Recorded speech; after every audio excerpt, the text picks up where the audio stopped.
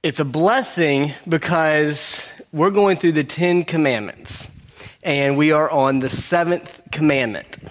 And most of what we do on youth it's very conversational. It's not going to be quite as conversational tonight because it's easier to facilitate when you're in a small room. But as we've walked through the 10 Commandments, we've gotten now to the 7th commandment. And if you know what the 7th commandment is, it is, thou shalt not commit adultery. And so I've been wondering all week, how am I going to teach that to everybody who's not married? So it's good that you're here. So there's some people who know what. I'll tell you, one of the main reasons I'm glad is that I would like for there to be someone who can answer questions. So you can ask your parents at home instead of me if you have any questions about what comes up in this topic. I'll admit off the top as well that you can't talk about adultery without talking about sex and sexuality. And I'll just be completely frank that I'm not always very comfortable talking about that. It's a topic that seems uncomfortable to talk about. But I was chastised in my studies by a guy named Al Mohler, and I'll read to you what he said. He said, Christians have no right to be embarrassed when it comes to talking about sex and sexuality. He says, an unhealthy reticence or embarrassment in dealing with these issues is a form of disrespect to God's creation. He said, whatever God made is good, and every good thing that God has made has an intended purpose that ultimately reveals his own glory. He said, when conservative Christians respond to sex with ambivalence or embarrassment, we slander the goodness of God and we hide God's glory, which is intended to be revealed in the right use of creation's gifts. In other words, what he's saying is that my embarrassment has more to do with my lack of faithfulness than God's failure in his design. In fact, God designed something beautiful and awesome in marriage and in sex. And the fact that our culture has distorted that and left it something that is embarrassing is a shame on us, not a shame on God. What I'm going to try to do is answer 3 big questions. 3 big questions, and then we'll be done. The big 3 is, what would it look like if we kept the 7th commandment? If none of us were guilty of committing adultery, what would that look like for us? The second is, if we have committed adultery, is that a big deal?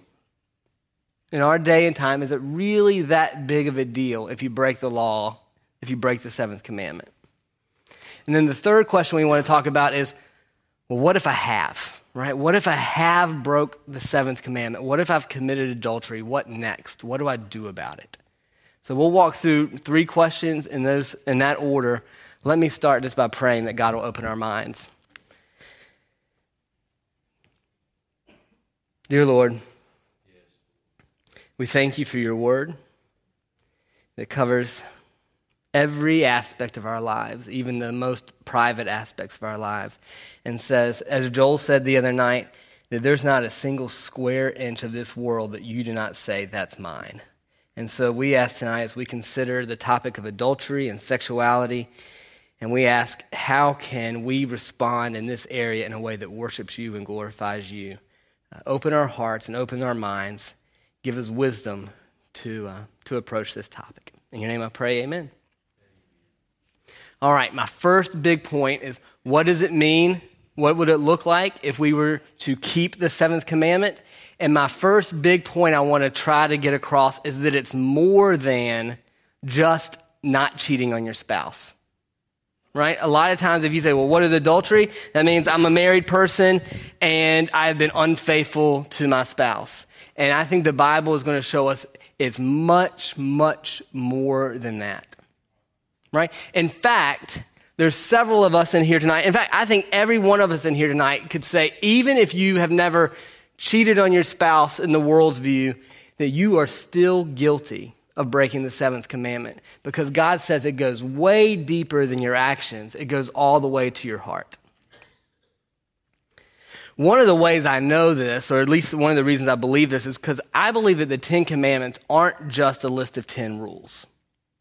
There's a few scholars that have helped me realize this. One of them's name is Walter Kaiser, and I had made this PowerPoint I was going to show tonight, but I just forgot to turn it in on time. So I'm just going to kind of walk through his idea.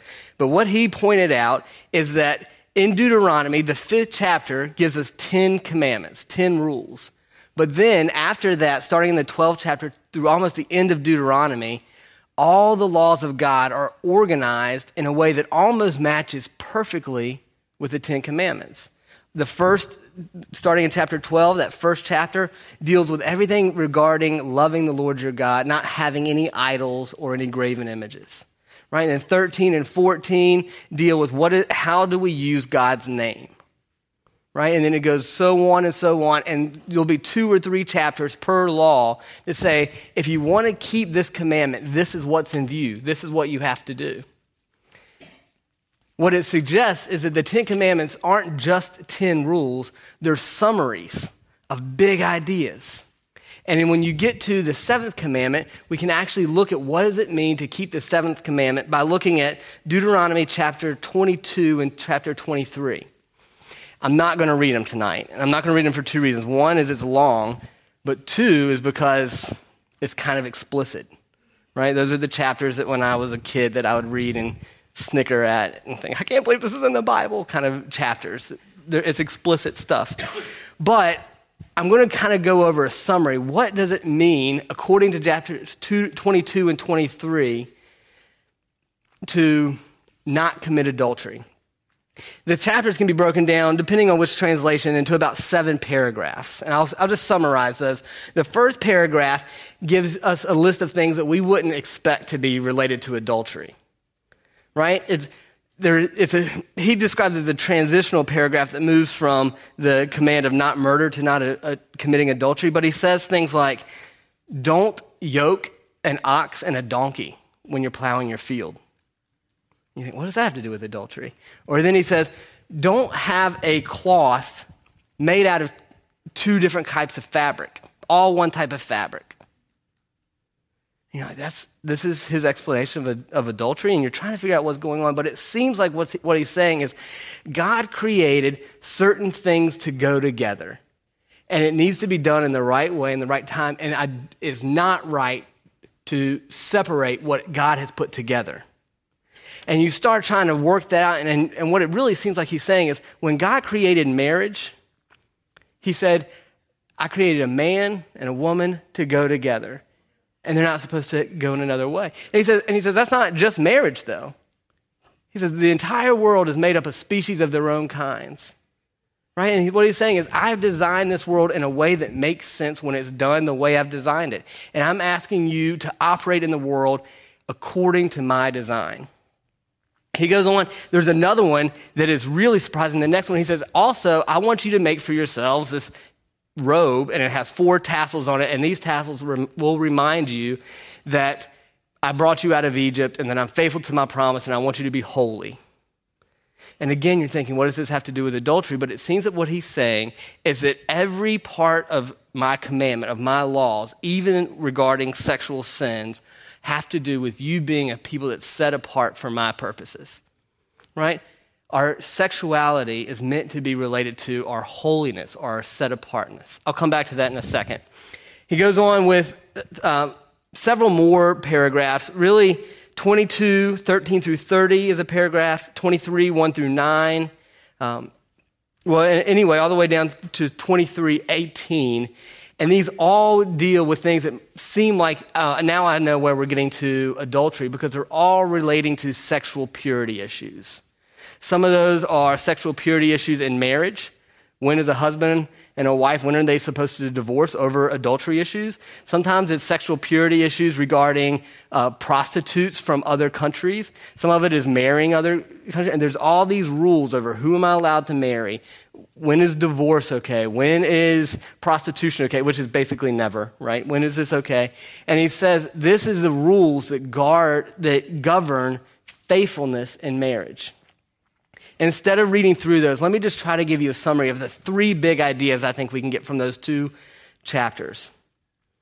One is that people who follow God should think about and practice sexual activity different from the rest of the world.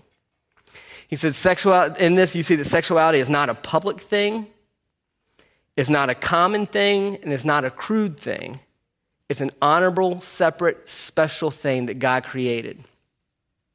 And there's a kind of a takeaway. I think if we were going to apply that, I would say that if you think of sex and you practice sex and it looks the same as what you see on TV or you hear in the locker rooms, then you're probably guilty of breaking the seventh commandment. Right? The world is not the place where we get our picture of right sexual activity. Right? It doesn't provide a healthy picture for us. God says, my people need to look different when it comes to how they relate to each other on a marriage level and on a sexual level. There's another big principle he said or in those two chapters, and that is that sex can only happen in the context of marriage. Not only can sex only happen in the context of marriage, that marriage has to be characterized by faithfulness between the husband and the wife, and especially by the husband's care and provision for his wife.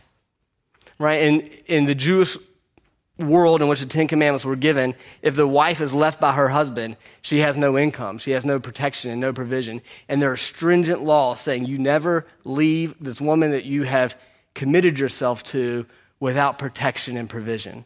And he says that the principle seems to be that marriage is the context in which sex happens, because that is the context in which we see not simply the gratification of physical desires, but a relationship in which we protect each other, we cherish each other, we love each other, we make sure that the other person is not put down or diminished in any way. This is the context in which sexual activity is okay and right. There's a third big idea. Well, let me back up. Let me say based on this, how would we be guilty of breaking the seventh commandment based on this summary? One is, if you are involved in any sexual activity outside of marriage, even if you yourself are not married right now, you are still guilty of breaking the seventh commandment. Right? If you are sexually involved outside of marriage, you're guilty of adultery. Also, if you are married and you are neglecting your spouse, you are not protecting your spouse, providing for your spouse, cherishing them, protecting them, making them feel as if you're fulfilling your commitments to them, then you're guilty of adultery. You are breaking the promise by which your marriage is supposed to be governed. In other words, adultery is more than just an act that happens outside of my marriage with another person. It has to do with governing the way I act inside of my marriage as well. Am I faithful inside of marriage? The third big principle was that the way God's people think about and practice sex is part of their worship, and it's a sign of their commitment to God.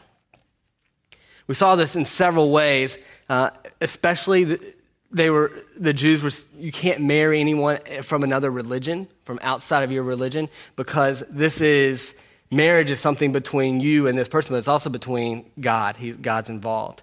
There were some laws in these two chapters that didn't deal with sex, but they had to deal with, if you're in the army and you go to the bathroom, you need to bury it because the Lord is in your midst and he's a holy God. And the idea is that God is involved in every part of your life. Even the way you use the bathroom reflects your worship of God, saying, I believe God's involved in every aspect of my life. And they said that applies to the way you think about sex as well. Sex, for Christians, is a worship issue. This idea gets really expanded, not in Deuteronomy 22 and 23, but in the rest of the Old Testament, and especially in the New Testament, especially Ephesians 5. Ephesians 5 says, have you ever thought about what marriage is?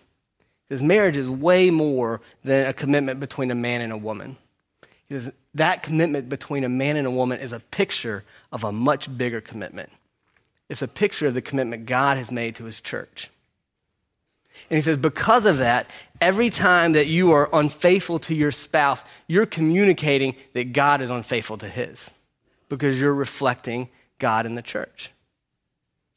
He says, if you are reflecting as a husband, if I love my wife or I treat my wife in a way that's not loving, that is sinful. That's breaking the seventh commandment because it tells the world God doesn't love his spouse.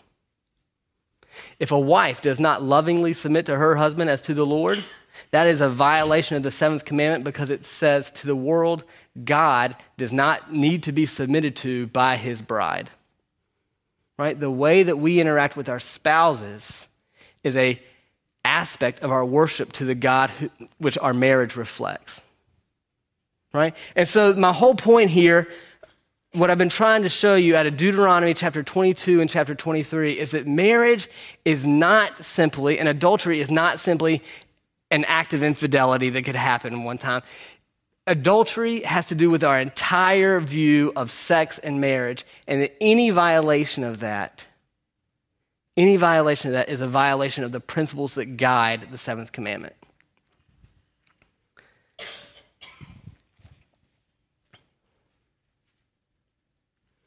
I think that we could say it this way, is that the seventh commandment requires for us a heart that is aligned with God's heart in creating marriage in the first place. And I think we can get that from Deuteronomy 23, but we get it explicitly in Matthew chapter 5. And so that's where we're going to spend the rest of our time here tonight, is Matthew chapter 5, and we're going to look at verses 27 through 30. What happens in Matthew 5 is just a really interesting thing. And we've covered this, I know, on a couple Sunday nights here, where we talked about what's Jesus doing. What Jesus does in Matthew chapter 5 is he runs across some people who think, I'm going to get to heaven based on my keeping of the law. I'm going to get to heaven because I haven't broken the 10 commandments. And so what Jesus does is he walks through the law and he walks through the commandments and he says, you think you've kept them, but let me interpret the commandments to you so you understand what's really going on. And in Matthew 5, 27 through 30, he says, well, let's deal with the seventh commandment. I'll read it to you. Jesus says, you've heard it said, do not commit adultery, but I tell you that everyone who looks at a woman to lust after her has already committed adultery with her in his heart. Because if your right eye causes you to sin, gouge it out and throw it away. For it's better that you lose one part of the parts of your body than for your whole body to be thrown in hell. And if your right hand causes you to sin, cut it off and throw it away, because it's better that you lose one of the parts of your body than your whole body to go into hell. So the first thing that I want to point out is Jesus is saying, you thought that adultery was just, I can't cheat on my spouse. And he says, you got to realize it's much, much harder and much, much bigger than that. And then he goes in and says, let me tell you what it means.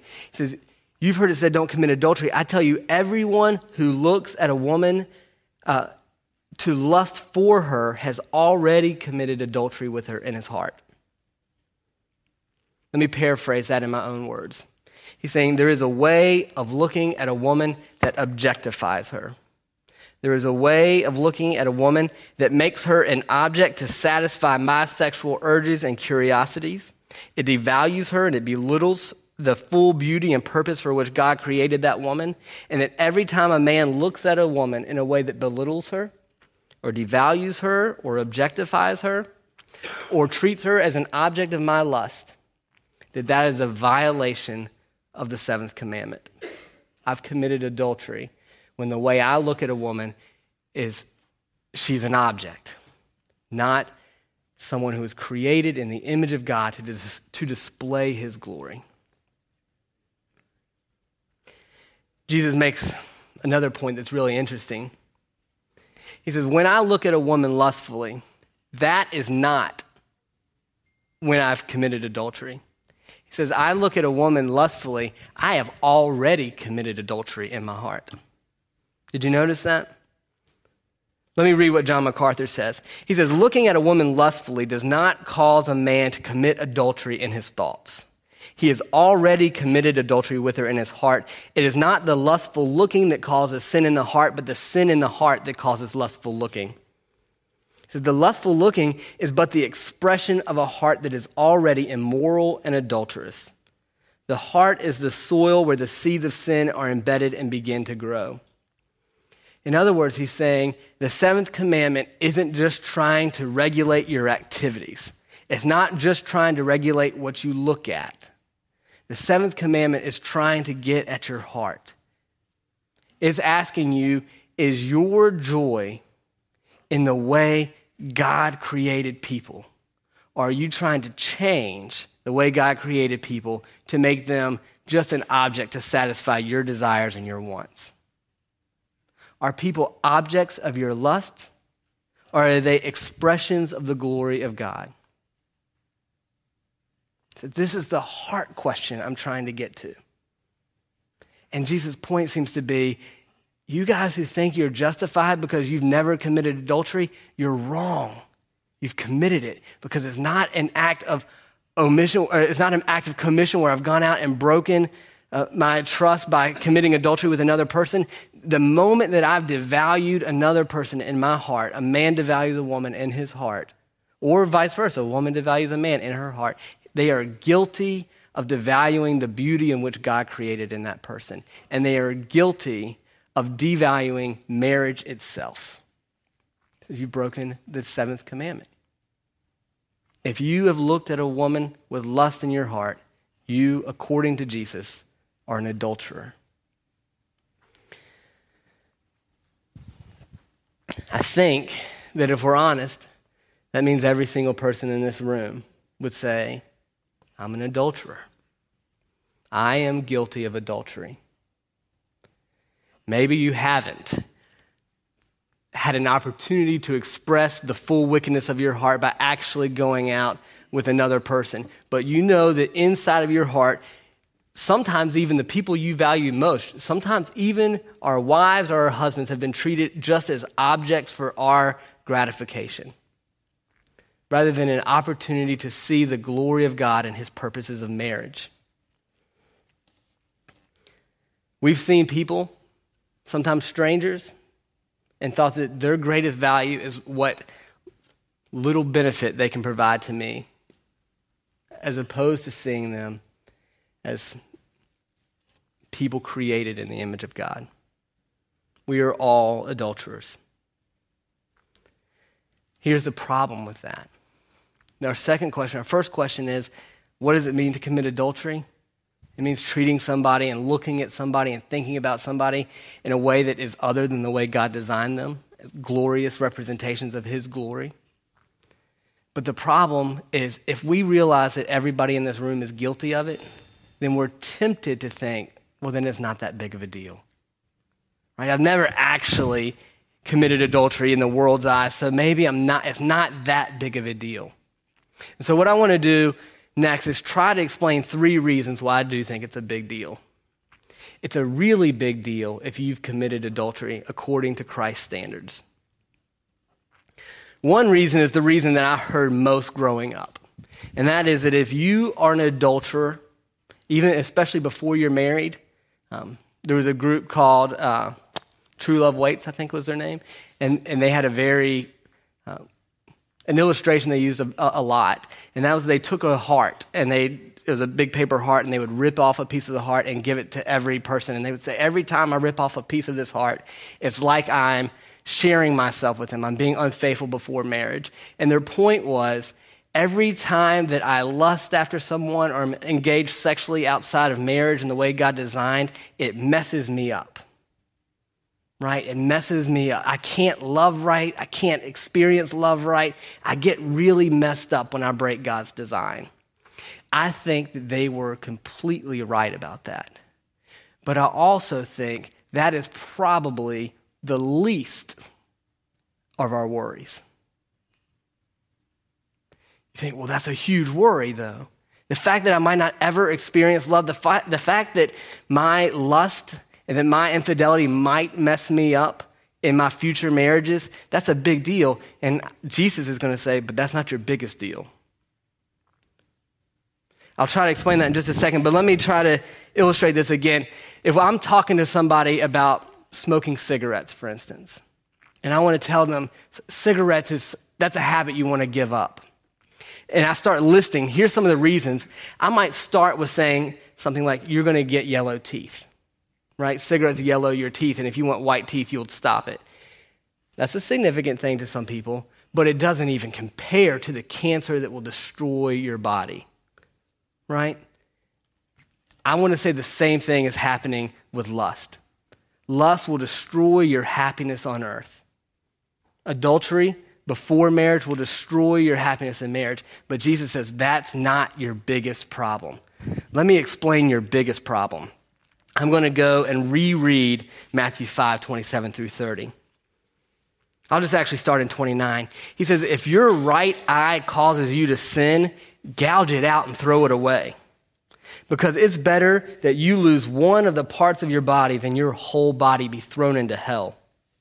And if your right hand causes you to sin, cut it off and throw it away. For it is better that you lose one of the parts of your body than for your whole body to go into hell.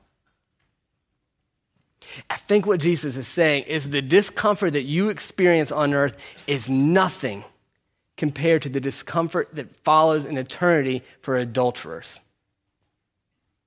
And adulterers are people who look lustfully. A man who looks lustfully on a woman deserves eternity in hell. So the people at True Love Waits, I think they were right that my lustful eyes might mess up my marriage on this earth. But that is small in comparison to those lustful looks can destroy my relationship with God and leave me in hell for eternity. Is being an adulterer a big deal? Jesus says, yes, it's a huge deal because it keeps you out of heaven. It keeps you from knowing God.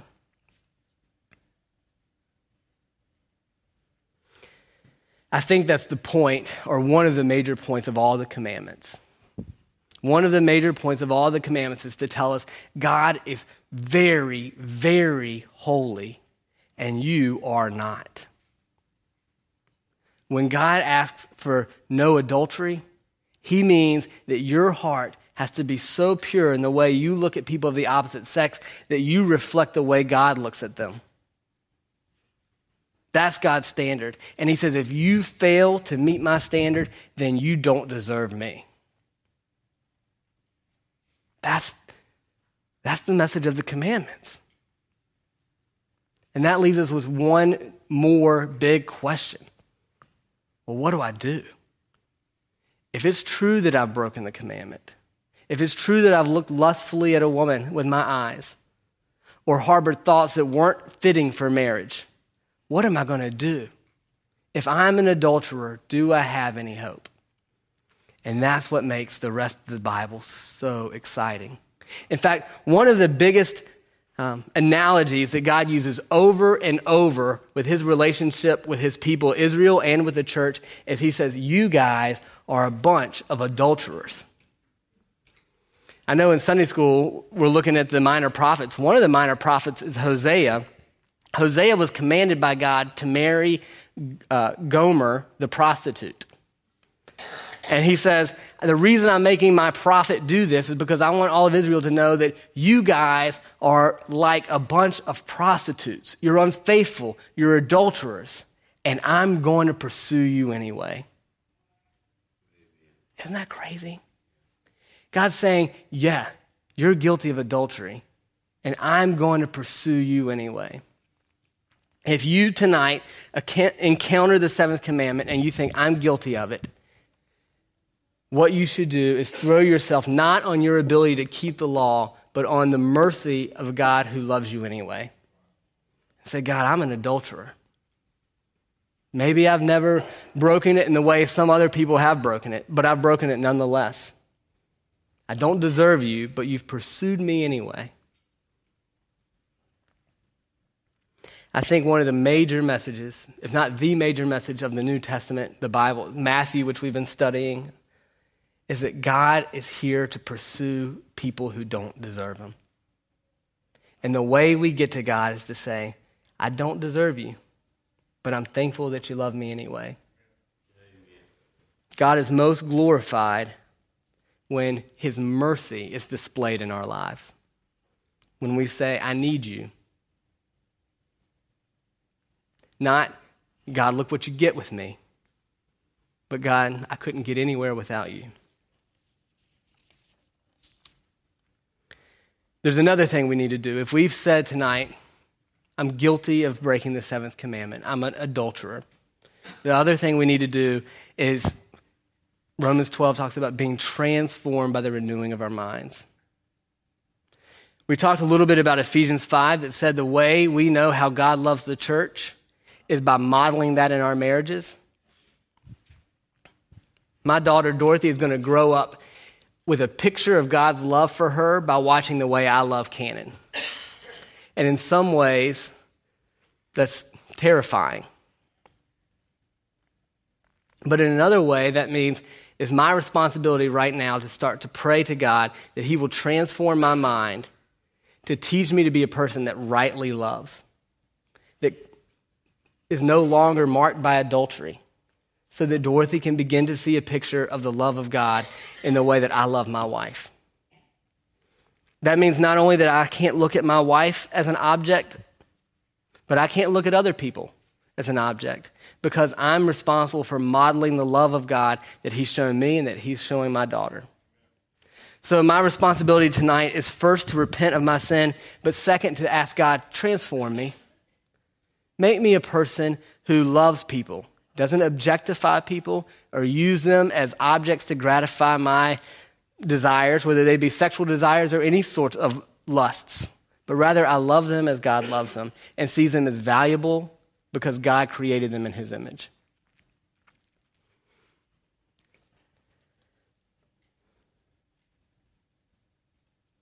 The seventh commandment, in summary and in closing, I just want to repeat, the seventh commandment is a commandment that calls us to examine our hearts.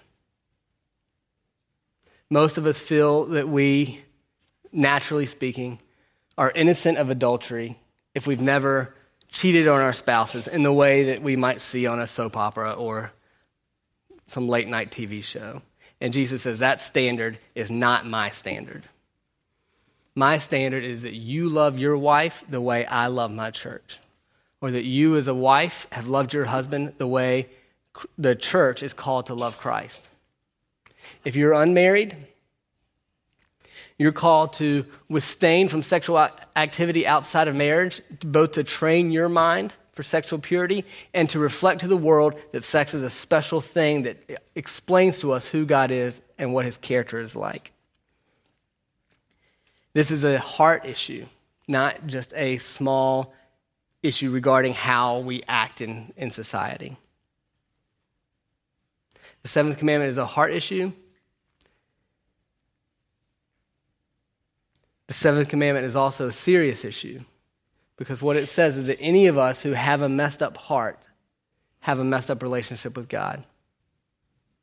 And that if we have a messed up relationship with God, we deserve an eternity separated from him. And so the last point was, because of that, the seventh commandment teaches us first to beg for God's mercy, and second, to beg God to transform us by the renewing of our minds. I'm going to pray, and after that, I'm trying to decide. Usually, for a time of response, we have music and the like. I think since we don't do that, maybe our time of response will be a little different tonight. One is, it's hard for anybody to come up here on a talk of adultery and say, I'm an adulterer. Right? So I wouldn't expect a full altar anyway, let's be honest.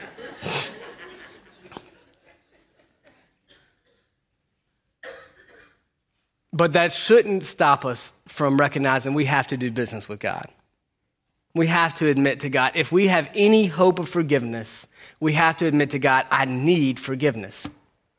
You have to confess, I'm an adulterer. So tonight, make it a point. Tell God, I am an adulterer. And confess your sins to one another. Find someone you trust. Right? This is a big issue, and so you don't necessarily need to stand up right now and let everybody know, but find someone you trust to say, these are some specific areas in which I need to get right. And confess your sins to one another. I'll pray, and then I'll have you come and dismiss us. Dear Lord, we are adulterers. And the message of your word is that you love and save adulterers. That doesn't excuse our behavior. It doesn't excuse our lack of fidelity both to our wives and to you. It shows, though, that we need you, and we rely on the fact that you love to be gracious and kind. Train our hearts to reflect your love for others. In your name I pray. Amen.